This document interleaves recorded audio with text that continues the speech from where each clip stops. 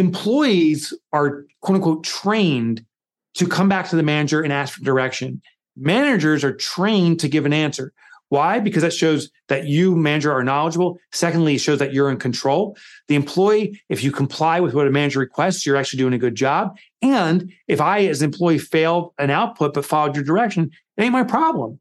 So we have to break that natural wiring to get question, give answer. Instead, empower people. What this will avail you is the freedom to do the work you need to do. Welcome to the Simple Brand Podcast, the show dedicated to helping you create simple experiences for your customers and for your team members. Each week, we're bringing you amazing interviews with business leaders and authors who will teach you how to differentiate your business with the one thing your customers need the most: simplicity. Your customers live in a complex world. Let's make it simple. Now, here's your host, Matt Lyles. Helping you create loyal customers and loyal employees, all through the power of simplicity. This is the Simple Brand Podcast, now heard around the world, including Cutoff, Louisiana. I'm your host, Matt Lyles, and today I'm excited to bring back a previous guest, Mike Michalowicz. Mike was on the show back in episode 45, where we discussed how to differentiate your brand so you can grab and keep your customers' attention. But in this episode, we're talking about lessons to help you simplify your business in a way that can make the most impact. If you don't know Mike, he's a top keynote speaker, best-selling author, former Wall Street Journal columnist, and a business makeover specialist for MSNBC. And Simon Sinek calls him the top contender for the patron saint of entrepreneurs. And this week, Mike is releasing the newly revised and expanded edition of his best-selling book, Clockwork: Design Your Business to Run Itself. Now, a lot of times when an author releases an updated version of their book, they usually make a few changes and just polish it up a bit here and there, maybe making about 5% of actual changes. But not Mike. Oh no. Mike spent an entire year creating 60% new content and then restructuring the rest to make it even more clear today. And Mike and I discuss his simple but counterintuitive approach to creating efficiency that frees you up to pay attention to the things that matter in life and in your work. So regardless if you're leading a team of 1, a team of 1,000, or somewhere in between, you need to have an organization that gets things done while you do what only you should do. The strategic, needle-moving, drive the business forward type of work. And that's just what you'll learn from Mike's lessons from Clockwork. So here it is. Here's my interview with Mike Michalowicz. Hey, Mike. Good to see you. Welcome back. It's a pleasure to be with you again. Thanks for having me. Yeah, well, I'm excited about this. Congratulations on re-releasing and expanding Clockwork. Thank you. Yeah, it's exciting. It's been a project I've been anticipating for quite a while. After I wrote the book, I started getting feedback right away on stuff that was working, but more importantly, stuff that was confusing. And I was like, oh, this is like the essence of the book. I reached out to my editor at a certain point and said, listen, we got to do this again. And the book volume of sales was there to justify doing a revised and expanded edition. So they said, okay, let's do it. Yeah, isn't that the cool thing about a book is that you can always go back and rewrite it, re-edit it, based on the feedback you're getting. Yeah, but yes, and it kind of reminds me of some music. Like some bands will re-release a tune, but that tune already better have been a hit. So I never heard someone release a song that no one cared about. They remaster and redo a song, maybe they add some tweaks to it. Especially nowadays, they'll have like another musician come in and they'll add some other kind of thematic components to it.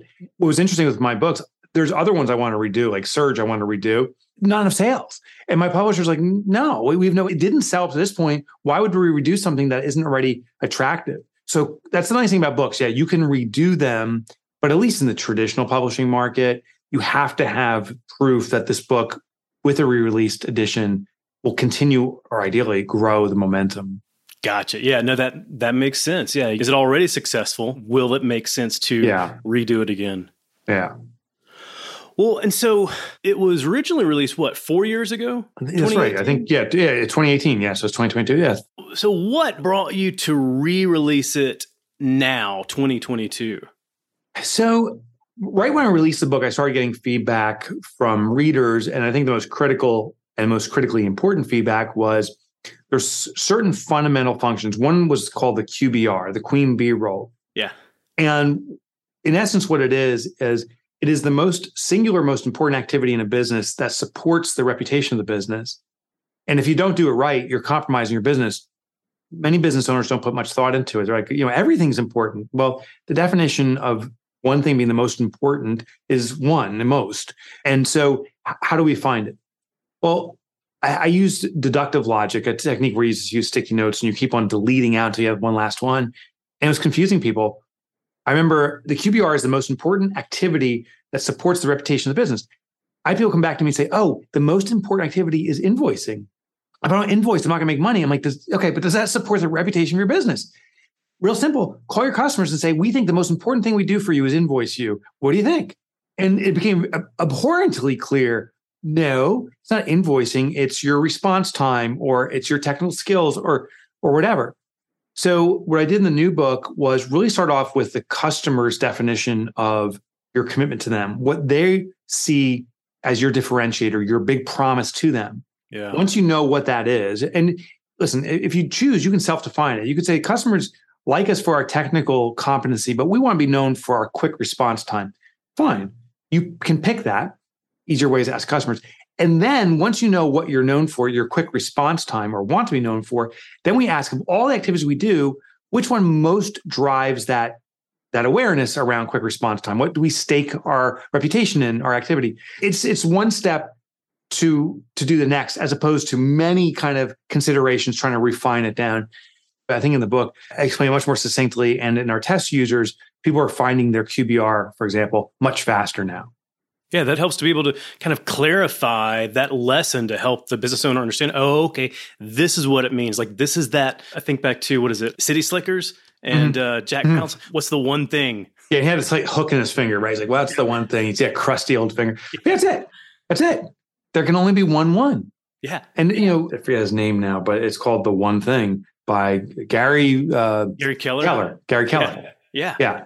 And the definition of most, or one, is a singular thing. And I think particularly most small business owners, we say that all of our clients are critically important. Every activity we do is critically important.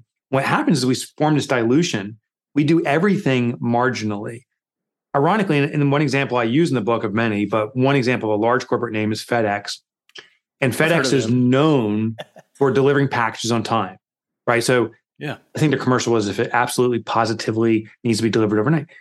Well, FedEx has thousands of different things going on, including logistical management. They have customer service department. They have a print shop, for God's sake. If FedEx said, you know what, screw our logistics, which I'd argue is the most important activity to move packages is logistics.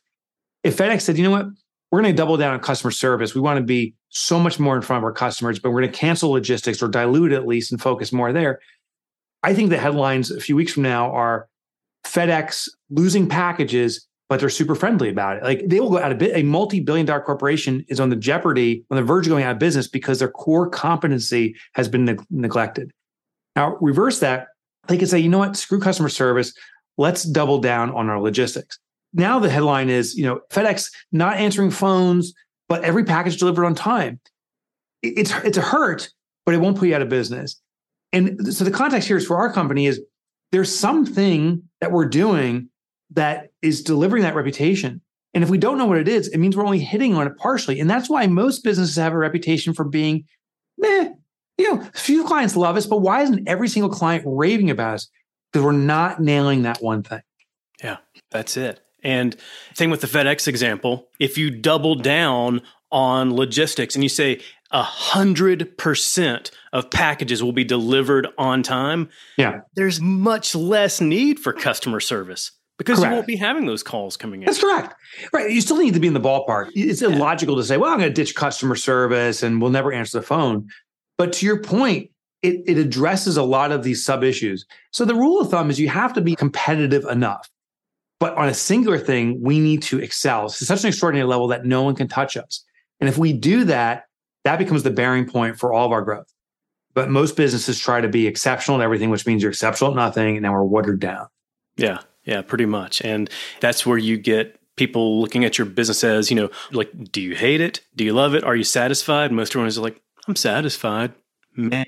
Yeah, right. If something better comes along, I'll probably take that. Yeah. And, as a micro business, if you're a business of one or a couple people, we can provide a high level of service and experience for a wide breadth of things because we're working with such a small subset of clients, and we can cater to things, and we can be hyper responsive. So we deliver service, we mess it up, I can work through the night and fix this.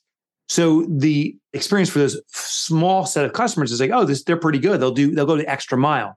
But the thing is that that's not scalable. Imagine doing it for 100 or 500 or 5,000 customers. At a certain point, that hyper responsiveness becomes impossible, and you can't hire a way out of it. You can't hire people to work around the clock 24 hours to put out fires. There's not going to be a profit center there. So scalability is associated with absolute efficiency at an extremely high level or usually a low amount of variability, very few things that you do very, very well. And that's what Clockwork does. It moves these businesses from the one person putting out fires or the small business putting out fires to a competency that we can have a consistent output at a very high level. That's it. And then, with Clockwork, talk about being able to have a business that runs itself on its own. But does that mean like you as the leader, you as the owner, being able to just simply ignore the business, not have to focus it, just completely removing ourselves from the business? No, and a little bit of a yes. So no, we're not going to ignore the business or disregard the business. We're actually going to move to what I believe is the hardest work and therefore the one we avoid most, which is thoughtfulness about the business. It consumes a lot of energy being strategic, really thinking. I'm not saying, we should make $1 million more this next year. That's not strategic. Yeah. How are we going to do that? Why is that the number? What are the elements that need to come into alignment? There's a lot of planning. It's moving a chess piece is very simple. You pick it up, you put it down. Thinking about what chess piece to move is going to give you the advantage. That's the hard part. And so what most business owners do is we're just moving pieces around without the caloric burning effort of thoughtfulness. So in Clockwork, one of the key lessons is we need to get the business owner out of the way of the business.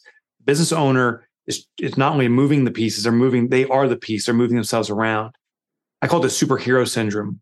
Yeah. I remember I used to watch Batman like in the late 70s, early 80s, and Bruce Wayne, which was played by Adam West.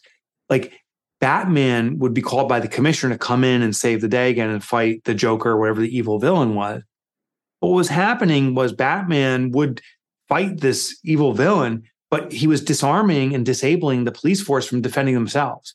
Yeah. And that's what we as business owners do. We swoop in to fix a problem or save a client while causing destruction in our business sometimes, but inevitably disempowering our colleagues from carrying the load.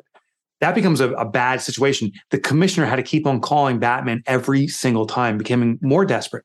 Right. So what we need to do, and one of the core lessons here is remove the business owner from the business itself. I call it the 4-week vacation.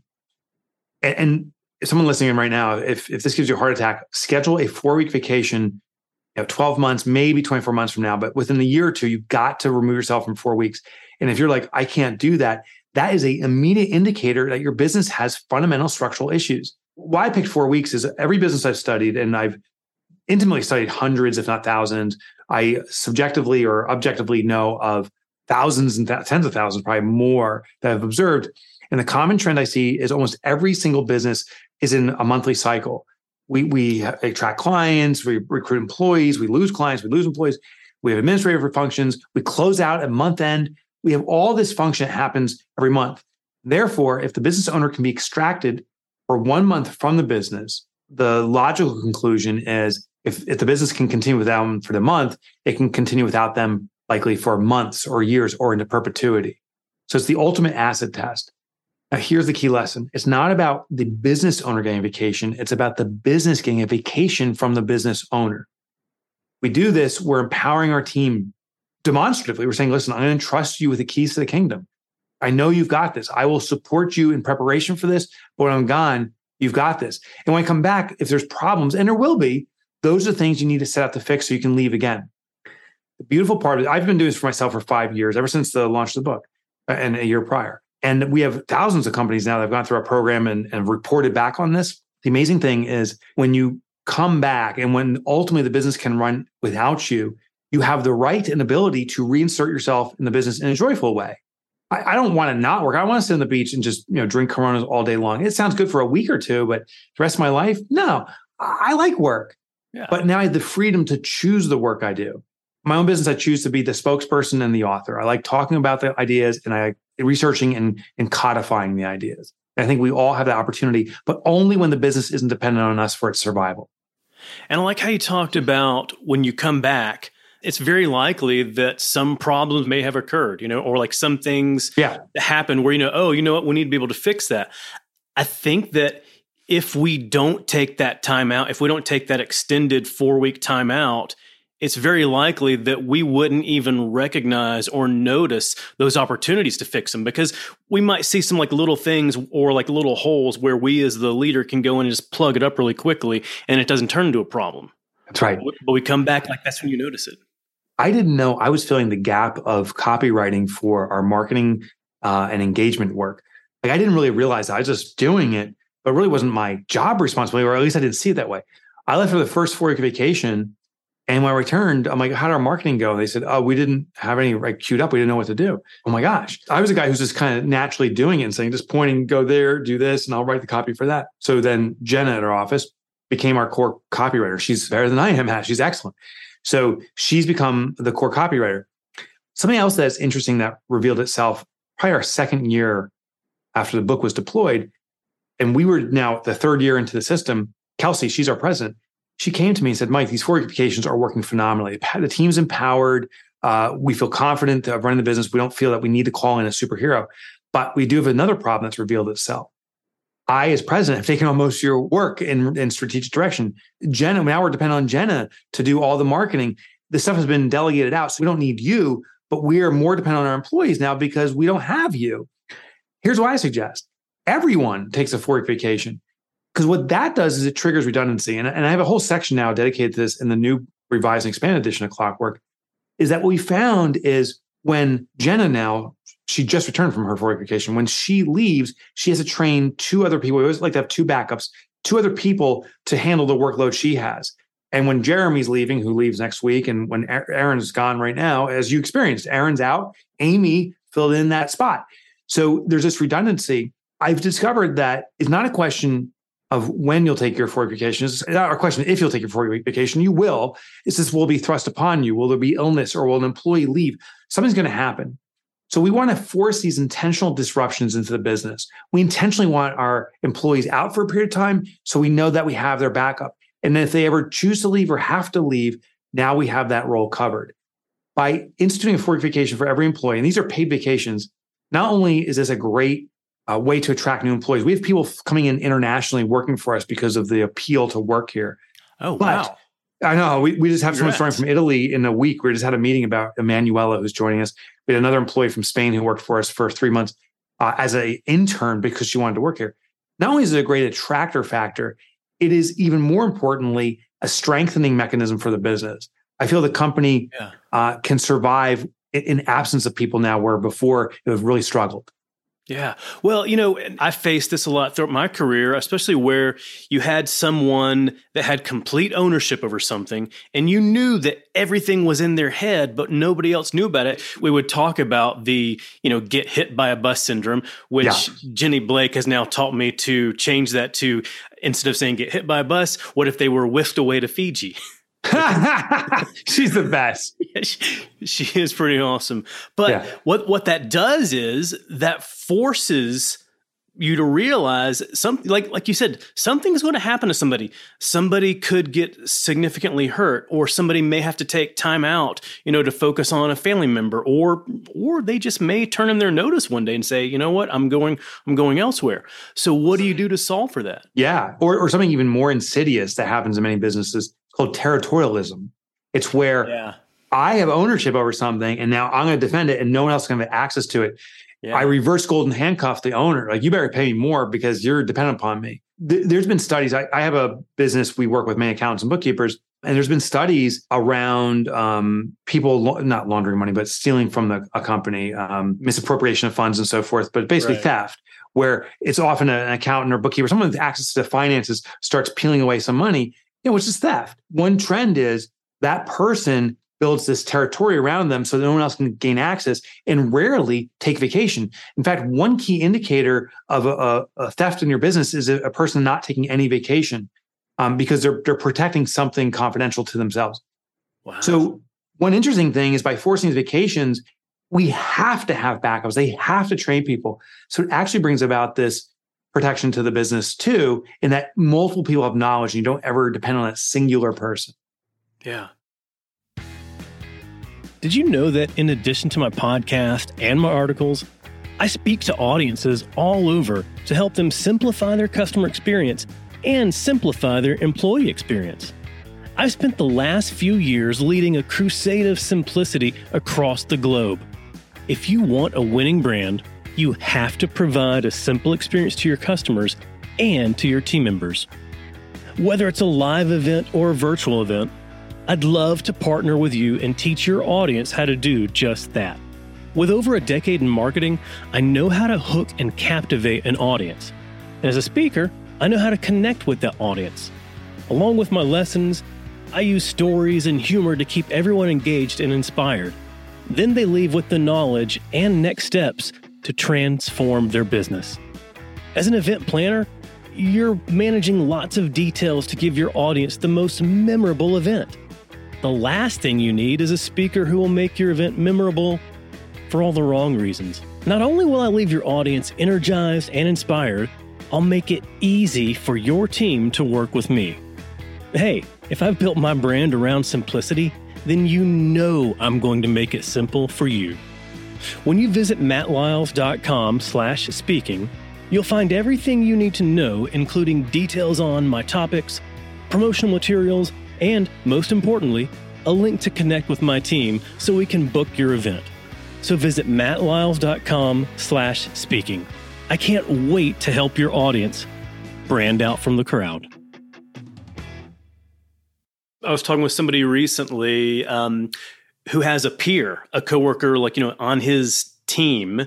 They're at the same level. And he was complaining because his coworker was taking a 1-month sabbatical, which, it's cool to be able to get to that point and to have leadership that encourages and allows for a sabbatical like that. But what had happened was, everyone on this person's team was having to pick up on all this slack, but they weren't prepared for it. So it was, you were allowing this employee to take the time off, but didn't make sure that you had all the systems in place for things to work, like clockwork while they were gone.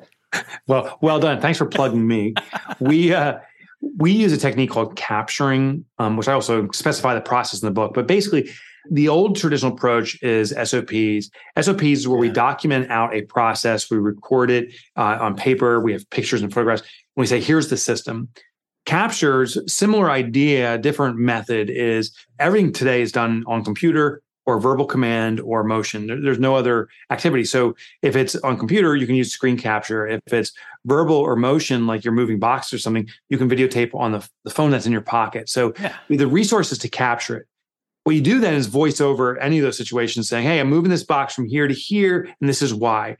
So you actually do the activity, the productive activity that needs to be done while explaining. Well, that explaining becomes the training. So the next person that now is required to do this process, you give them this training video and say, here's how you move these boxes or enter something in our accounting system.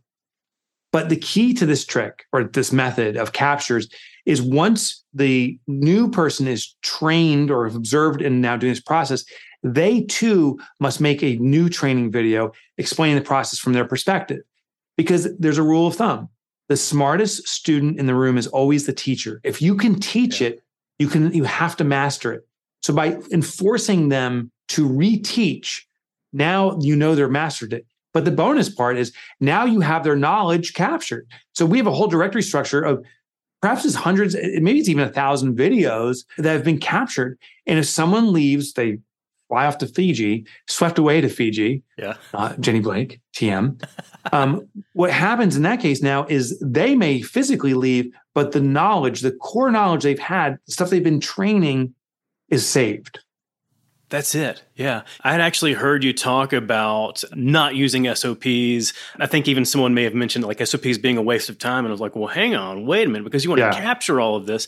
And then I heard the explanation and I was thinking, wow, because, okay, for one, you're able to very quickly, very easily show what the process is that day. Because like, as we know, things change all the time. And if you have to go in and then like based on however detailed your SOPs are, how much of a hassle is it to have to change all those details based on these changes? Whereas if you're just, doing a quick capture, a recording of it, it's based on what the process is as of that day. But then making the student become the master by having them record it themselves. That's fantastic. I tell folks, I'm like, hey, you want to read an SOP? There's one in your glove box. Go to your car. There's a whole SOP there, the whole system.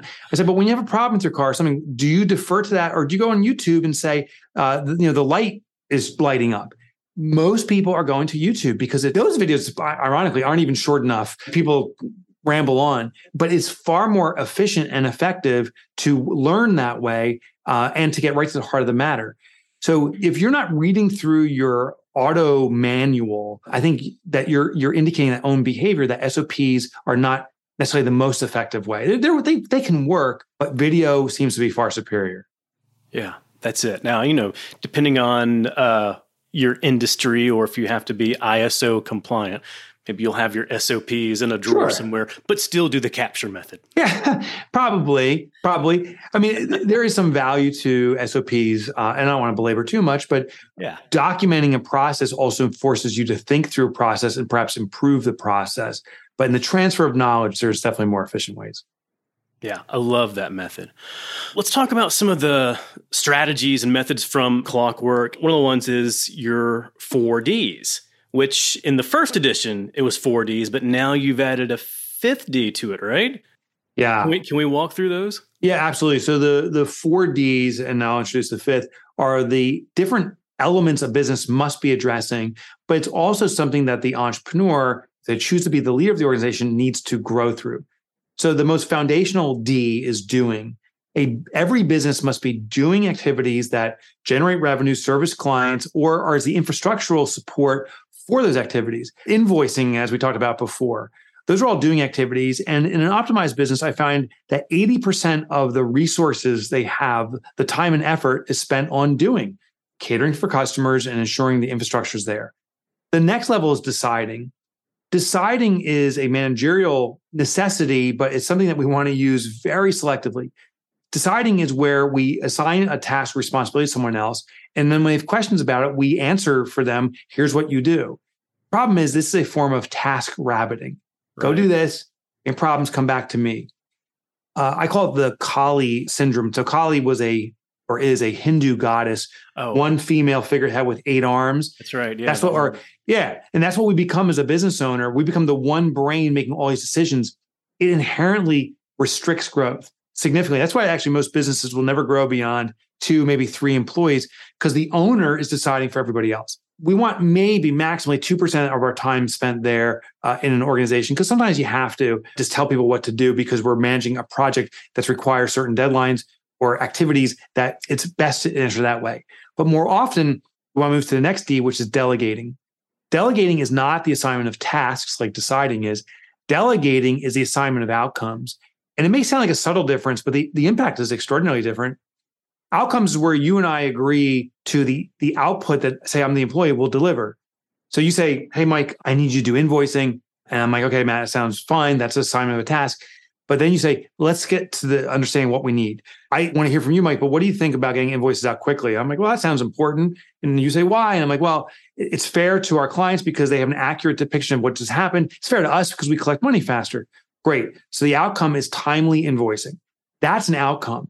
Then my job is to follow the best practice that we captured in the video to get there. But any hiccups I run into, my job is to navigate that because I know the outcome, what we're trying to achieve. And so if I come back to you and say, hey, Matt, I don't know how we should sort these invoices, you would respond as the manager saying, hired you for that thing on your shoulders, Mike. Make a decision here. Lead us to the outcome. And that's what delegation is. Employees are, quote unquote, trained to come back to the manager and ask for direction. Managers are trained to give an answer. Why? Because that shows that you, manager, are knowledgeable. Secondly, it shows that you're in control. The employee, if you comply with what a manager requests, you're actually doing a good job. And if I, as an employee, failed an output but followed your direction, it ain't my problem. So we have to break that natural wiring to get question, give answer. Instead, empower people. What this will avail you is the freedom to do the work you need to do.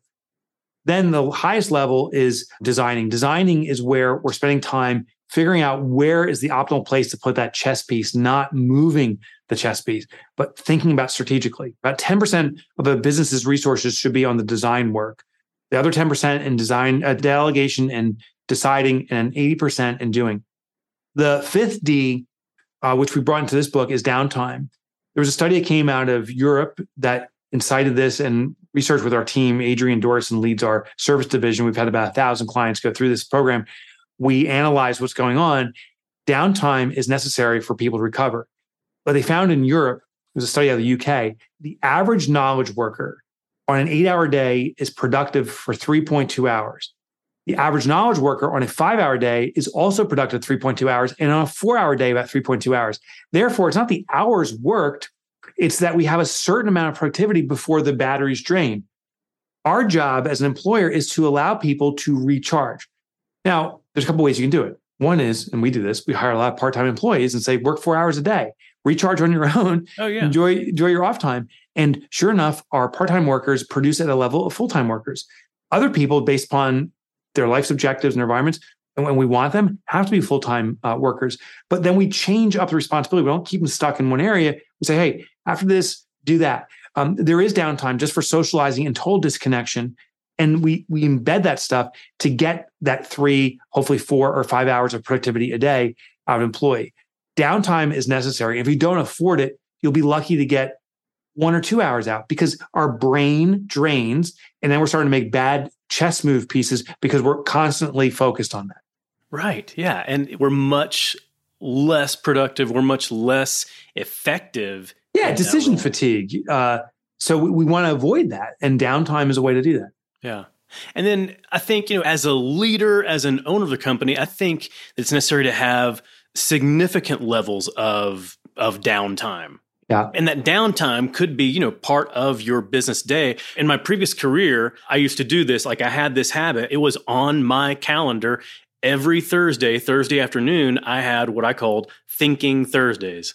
And you could walk by my office area and you might see me just sitting there, just kind of just staring, And but it was me like just taking that downtime to be able to think through things. Highly productive. There is a social consequence because the outsider says you're just sitting there twiddling your thumbs. No, I'm spinning the brain. So I do something similar. I just do it outside the office space. I don't want the impression to be Mike's not doing anything. Right. So I do sauna Sundays. Amazing. A sauna at a really high temperature for me triggers such focus. I can't think about anything else. It quiets the brain, and I just put a thought out when I get in there, and I sit there and just start thinking. I intentionally schedule appointments and stuff that move me out of the office where we get thinking. So in fact, just right before our call here, I sat down for lunch with a colleague, and we were just brainstorming ideas, which is another form of thinking. It's collective, but I didn't do it here in the office. So they see just two people yapping away. I wanted to get out of the office. The other thing too, and I'm actually kind of reversing my opinion here now, is it's important for me to educate my employees what productivity is. Productivity is ultimately impact. The impact I'm having on the business, and we as individuals are having on the business, is most important. It's not the physical motion. I think, as I'm saying, I got to do a little bit more focus on just educating people on what I see impact being. Are we growing the business through what we're doing, not necessarily through the perceivable effort of motion? Right. Yeah. And I may get this wrong, but like I saw a visual not too long ago where it was showing the difference between activity and motion. And activity does not equate to motion. Yeah. No, I agree. Right. It's that busy work. Yeah. Yeah. I mean, listen, you could be a ditch digger, but you're digging the hole in the wrong spot. Like, great, you dug a ditch, but it's totally in the wrong spot and it's not where we need it. And it's going to do nothing. That person's busy, but they're not driving impact. Yeah. Yeah. That's it. Well, just talking through all of this, especially when we talk about delegating and empowering employees to make these types of decisions, everything we've talked about so far, it sounds like that the clockwork lessons, the clockwork mindset isn't just for the leader. It's for everybody in the team, everybody in the organization. That's been the biggest shift in the book. So we were talking pre-air, the new version of Clockwork is 60% brand new content, new case studies, new strategies, hopefully radically simplified, but as impactful, if not more impactful strategies.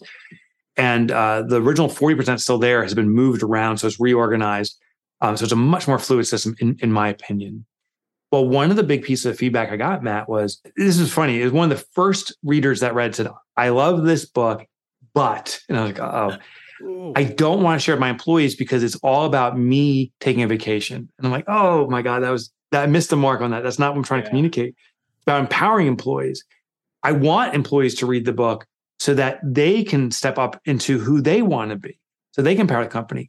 So the new book, every chapter has a section explicitly and specifically for employees to deploy the strategies. I hope now that someone who leads a company or owns a company will use this book or circulate the book with every colleague they have so everyone can step up. Yeah, employees need to do this. Without employees, and let me give you a little context, only 14% of the world population ever starts or owns a business. Of that 14%, only 20% are sustainably successful after 5 years. That means 3% of the world population runs good, healthy businesses. 97% of the population is looking to work for a good, healthy business. Right. Our job as entrepreneurs and leaders is to create jobs, not do the job. And that's what I'm hoping entrepreneurs will move on to, is building a company that can support people who want to do the work within a good company. Hopefully the book will serve both those groups, the employees of an organization and the owner of an organization. Well, and we think about where we are today, 2022, we're still dealing with the Great Resignation. Right. And there are a number of factors that employees say go into their decision to leave one employer and go to another, or to be loyal to an employer. And one of those factors is an ownership in the company. It doesn't always have to be like stock ownership, but just an ownership in the company and an ownership in their work. And I think with these lessons here and how you describe the right way to delegate and the right way to empower employees, this is going to give them that feeling of ownership in their work. Oh, well, that's kind of you. But yeah, I hope that happens. This is a quick aside. I'm working on my next book. That's what I'm always doing. And I've been studying this concept of what's called psychological ownership. Yes. And a real quick analogy is no one washes a rented car. When we are assigned responsibilities, fill up the gas tank, make sure there's no dents or scratches, return it clean, we will defy where we're not required to comply. But, so we'll seek ways, like, I'll rent that car, I'll take a donuts in the parking lot because I wasn't told to do that. Yeah. When we assign our employees responsibilities, we'll comply and seek ways to defy.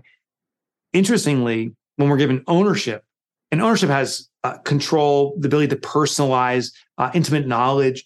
Like when I own my car, recently I just went for a long drive. I patted the dashboard and said, good girl. I can't believe I even said that. Like, good girl. There's a sense of connectivity. That thing is part of me, and I treat it radically different.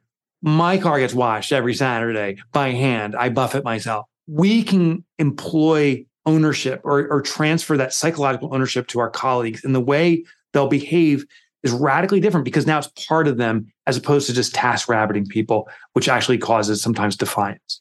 Right. That's it. Yeah. I'll be excited when that book comes out because I love that concept. All right, Mike, I got one last question for you. If you were to create a 5-song soundtrack for Clockwork, what songs would you include? Yeah. So I've been thinking about this, and I got to start off with a little AC/DC. Yeah. A couple ones you may not know, but I'll start with one you definitely know. It's called Back in Black. Yeah.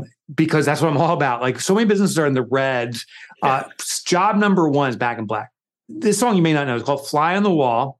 Wow. And yeah, it's kind of a B-sider. But what's so good about this song is, to me, is it gives you that perspective from the outside. I think we can learn so much when we can see something from the outside and observe how it's going. And that's what I hope my books do is they share compelling stories of others where we can kind of insert ourselves in the story, but not live through those pains and struggles and learn from it. Then the next one I would do is Flip of the Switch. It's another B-sider. Nice. Freaking, yeah. With a flip of the switch. Such a good song. But radical improvement in your business is typically 1 or 2 moves away. It is a flip of the switch. Yeah. Just do this and the impact is radical. Most people are trying to turn knobs, flip switches, rotate things. We're doing too much. We actually just got to pick the one thing to do. And how you do it, there's a song by Foo Fighters, so now I'm leaving AC/DC behind. Foo Fighters, times like these. Yeah. It's really about being in the present and valuing what we're going on. If we simply slow down, live in the present in our business, we can flip the right switch. And the last thing I would end on is probably Rock of Ages by Def Leppard. Huge Def Leppard fan growing up. But to me, it's one of the most celebratory songs from the hair metal days. Yeah. That's what we need to do. Realize you're one of very few humans on this planet that's built a business, that's building a business. You're a great risk taker. I believe society should regale in the fact you've done this. I used to say small business is the backbone of the economy, a very common phrase. I totally take it back. I actually regret that. Small business is not the backbone of the economy. Small business is the economy.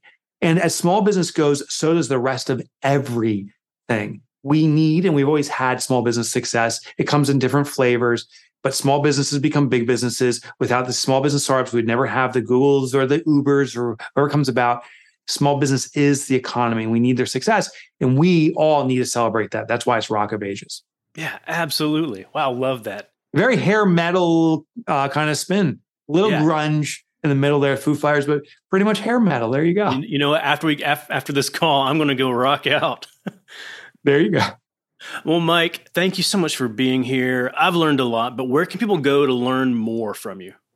So you can go to MikeMichalowicz.com, but spelling my last name is like murder. So I have a shortcut, Mike Motorbike. It's a nickname I got in grade school. It's the only G-rated nickname, Matt, that I've ever had. Like there's other ones, but they're so filthy, I can't repeat them. But you can go to MikeMotorbike.com. On there, every book I've written, there's free chapter downloads. You can experience those. I used to write for the Wall Street Journal. I have my own podcast too. You can get all that content for free at MikeMotorbike.com. Excellent. All the lessons, all the books, all the things right there. Yeah. Cool. Well, Mike, I am so grateful for your time here. Thank you. Matt, thank you. As always, it's good to see you again, and I just appreciate this. I hope you enjoyed my discussion with Mike Michalowicz. So go and visit him at MikeMotorbike.com. You'll get access to all his resources and his lessons and samples of all his books.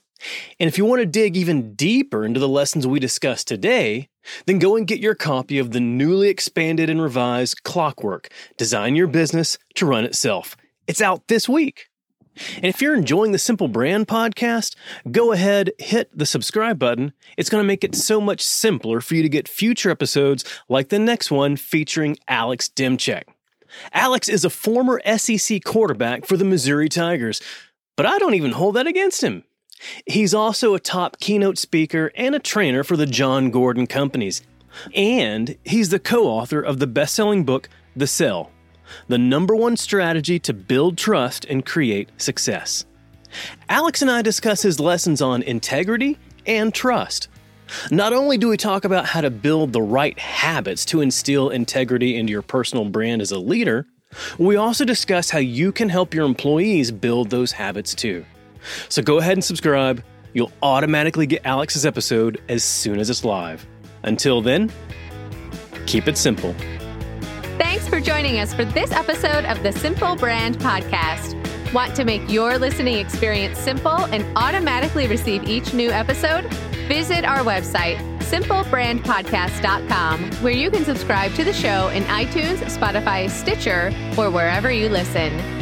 If you're finding value from the Simple Brand Podcast, leave us a rating or review. That helps us get the show to the ears of the people who need it most. Be sure to catch Matt right here next week. Same Matt time, same Matt channel. Until then, keep it simple.